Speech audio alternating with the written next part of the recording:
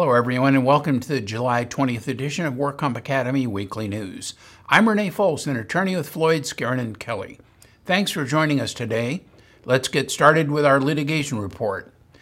A federal judge has ruled that a workers' compensation excess carrier is not bound by a WCAB decision defining the date of injury. Here's what happened in the case of BART versus General Reinsurance.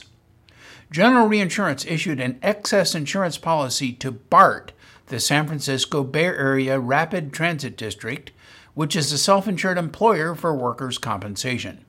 The claim involves Michael Gonsolin, who worked as a BART police officer and who filed a multiple myeloma workers' compensation claim. BART settled the case with Gonsolin at the WCAB, which entered a partial order approving compromise and release with an open medical award. 1 week after the settlement was approved, BART sent a notice of claim to General Reinsurance, its excess carrier, asking them to foot part of the bill. BART contended that Gonsolin's injury occurred during the policy period, and BART had reached its retention limit, triggering General Reinsurance's coverage. General Reinsurance contends that it has no obligation to pay because Gonsolin's injury occurred after its policy had ended. The federal court had to decide whether the parties can litigate the date of injury or if General Reinsurance was bound by the decision of the WCAB. The court held that it indeed had jurisdiction to adjudicate the correct date of injury and that General Reinsurance was not bound by any determination at the WCAB. The doctrine of issue preclusion may operate as a bar to litigation of an issue that was decided in an earlier administrative proceeding if the parties had an adequate opportunity to litigate the factual issue. The doctrine of issue preclusion does not apply here because General Reinsurance was not in privity with BART in the workers' comp proceedings. Clearly, this case points to the need for an employer to have a strategy that would involve and bind the excess carrier to the outcome of the underlying WCAB case in order to avoid this type of double bind. A new labor code now requires that a California-based professional sports team cheerleader be deemed an employee with the full protection other employees receive in California. The new law will only apply to a California-based team, which means a team that plays a majority of its home games in California. It also only applies to a professional sports team, which means a team that either a minor or major league level in the sport of baseball, basketball, football, ice hockey, or soccer. This new labor code provision is the aftermath of litigation between cheerleaders and various teams across the country. The Oakland Raiders were sued by a group of current and former cheerleaders who alleged that the Raiders refused to pay minimum wage or overtime, made unlawful deductions, and also refused to provide meal and rest breaks. According to the lawsuit, Raiderettes were paid a flat rate of $125 per game, irrespective of the number of hours they worked. No payment at all was paid to the cheerleaders for events such as mandatory charity appearances. Similar lawsuits were filed against the Tampa Bay Buccaneers, the New York Jets, the Buffalo Bills, and the Cincinnati Bengals. Attorneys for the Raiderettes and the team agreed to a complex settlement formula that will cover any cheerleader who has worked for the team since the 2010-2011 season. Cheerleaders will receive $2,500 in back pay and penalties for the 2013-2014 season, plus $6,000 in back pay and penalties for each of the 3 seasons before that. A year ago, the Raiders tactically admitted their sins and offered their new cheerleading squad a contract that nearly tripled their pay. Their annual compensation will rise from about $1,250 to about $3,200 per year. The Raiderettes will also be reimbursed for business expenses and mileage, which they had to cover themselves before. They will also receive paychecks every 2 weeks rather than one lump sum at the season's end. Proponents of the new law argued that professional sports cheerleaders should be guaranteed a legal wage for attending and participating in team practices, rehearsals, preparations, meetings, and required workouts. In addition, they would also be covered for all required appearances at corporate, community, and charity events. There was no official opposition noted in the legislative record to this new law. And now our fraud report. A new poll conducted by Employers Insurance found that 13% of small business owners are concerned that one of their employees would commit workers' compensation fraud by faking an injury. It also found that nearly 1/4 of small business owners have installed surveillance cameras to monitor employees on the job, and that 1 in 5 business owners feel unprepared or unsure of their ability to identify workers' comp fraud. Employers Insurance said the message of protecting your business from fraud resonates more loudly with businesses who have already been the victim of fraud and seen their workers' comp premiums rise. In the last 18 months, Employers Insurance reported 3 cases in California where workers' comp fraud was proven because of surveillance videos, which showed the workers staging their injuries. 2 of the cases were in restaurant kitchens, and the other was in a warehouse.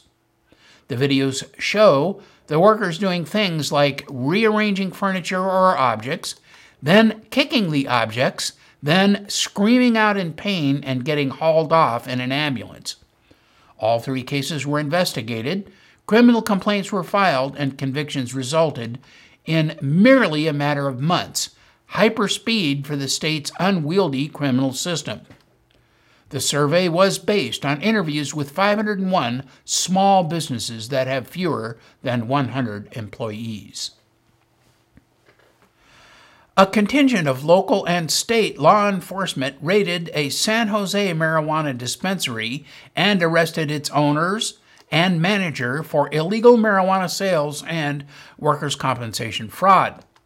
Police and investigators from the Santa Clara County District Attorney's Office led the operation at San Jose Organics, aided by agents from the State Board of Equalization and the Employment Development Department. Officials said the search of the club stemmed from an investigation into illicit marijuana trafficking and possible tax and workers' compensation fraud. Authorities arrested on the site the business manager, Brian Wong, a San Francisco resident, and the owner, Ben Liu, was also arrested in San Francisco. Agents carried boxes of evidence out of the storefront shop for further investigation. And in regulatory news, Cal OSHA cited Magoria and Galati Incorporated, a Bay Area engineering and construction company, following a fatal accident at a Petaluma construction site last April. 28-year-old Jared Overfield from Navaccio was killed when a 40-foot steel pipe being unloaded from a forklift rolled down a slope and crushed him. He had worked for several years as a pipe layer for the San Rafael-based construction company. At the time, Overfield was working on a construction site as part of the Highway 101 widening project. The pipe weighed approximately 8,000 pounds and was not secured to the forklift.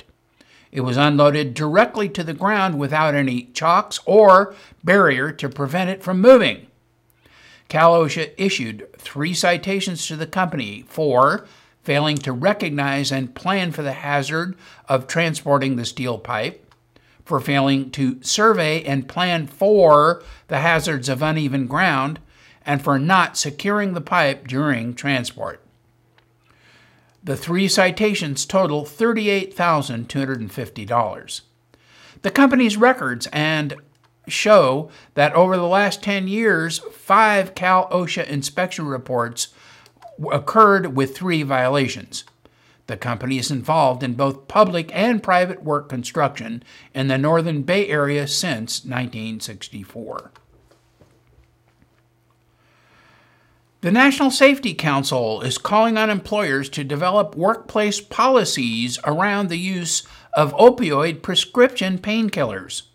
Many workers who have taken opioid painkillers following on-the-job injuries have become addicted and suffered additional injuries or are fatally overdosed.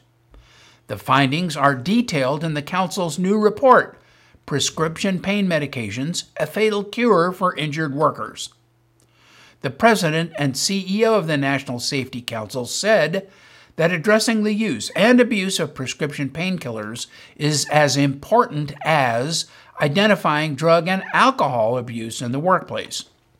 Workers who use opioid painkillers for more than a week to treat on-the-job injuries have double the risk of being disabled 1 year later. Workers' compensation claims costs also skyrocket. To help protect injured workers and mitigate liability, the Council has a number of recommendations for employers.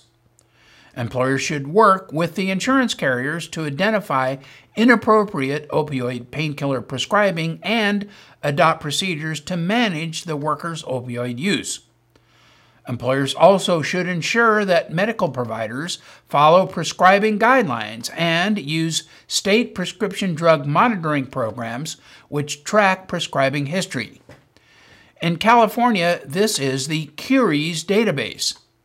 Employers should also expand drug testing programs that include testing for all common opioids. Employers are also encouraged to download the free Prescription Drug Employer Kit from the Council's website for resources and tips on how to develop policies and manage opioid use at work. Founded in 1913 and chartered by Congress, the National Safety Council is a nonprofit organization whose mission is to save lives by preventing injuries and deaths. An aggravation of a medical condition as a result of treatment for an industrial injury can become a compensable consequence claim, and industrial injuries resulting in pain and inflammation are commonly treated with NSAID pain medications. The acronym NSAID stands for non-aspirin, non-steroidal, anti-inflammatory drugs. But now the FDA is strengthening an existing label warning that NSAIDs increase the chance of a heart attack or stroke. NSAIDs are widely used to treat pain and inflammation. They are available by prescription and over-the-counter. Examples of commonly used over-the-counter NSAIDs include ibuprofen such as Motrin and Advil, and Naxoprin sold under the brand name Aleve. Celebrex, Cataflam, and Voltaren are examples of prescription NSAIDs.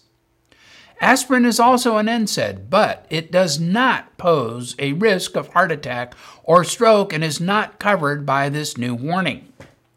The risk of heart attack and stroke with NSAIDs was first described in 2005 in the boxed warning and warnings and precautions section of the prescription drug labels. However, the FDA was not able at the time to determine that the risk of any particular NSAID is definitely higher or lower than that of any particular NSAID. The risk of heart attack and stroke achieved special notoriety with Vioxx, a type of NSAID called a COX-2 inhibitor. It caused as many as 140,000 heart attacks in the United States during the 5 years it was on the market. Vioxx was removed from the market in 2004. The regrettable experience with Vioxx raised awareness about the cardiovascular risks of NSAIDs and led to further studies showing that the risk is not limited to Vioxx, but it is associated with all NSAIDs. There's also an increased risk of heart failure with NSAID use. Most NSAIDs have a variety of other potential risks and complications associated with them, including kidney disease. The U.S. House of Representatives passed a sweeping bill to speed new drugs to the market. The bill, known as the 21st Century Cures Act, would require the FDA to streamline its drug approval process, consider more flexible forms of clinical trials, and incorporate patient experience into its decision-making process. A similar bill in the Senate is expected to be voted on before the end of the year. The program would be paid for with the sale of 80 million barrels of crude oil from the Strategic Petroleum Reserve over the next 8 years. The strong bipartisan support for the Cures Act in the House, together with broad support from the Obama administration, are strong indications that the Senate will approve the Cures Act with small changes. The House bill would increase funding to the National Institutes of Health by nearly $8.75 billion over 5 years, and increase functioning to the FDA by $550 million over the same period. The bill would also create incentives for companies to develop drugs for rare diseases. It would also allow certain antibiotics to be approved based on more limited testing and establish other measures to shorten the drug development time. The DWC has posted proposed revisions to the Workers' Compensation Information System, or WCIS regulations, and the 2 California EDI implementation guides published by the DWC. EDI is the computer-to-computer exchange of information in a standardized format. In workers' compensation, EDI refers to the electronic transmission of claims information from claims administrators to the state workers' compensation agency.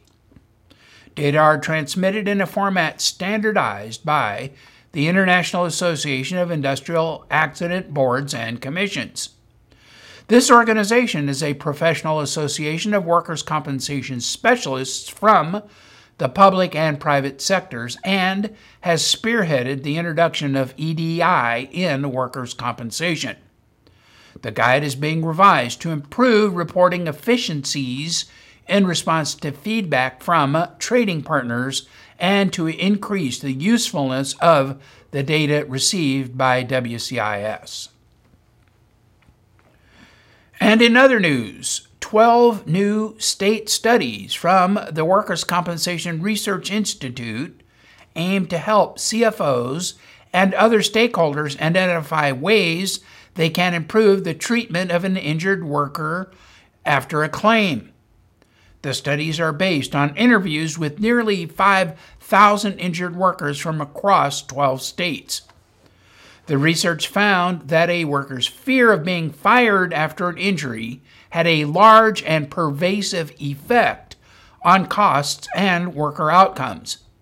The fear of being fired may arise out of the relationship between the worker and the supervisor being one of high or low trust. If the relationship is low trust, the worker is more likely to fear firing when injured. Overall, workers who were strongly concerned about being fired after the injury experienced poorer return-to-work outcomes than workers without such concerns.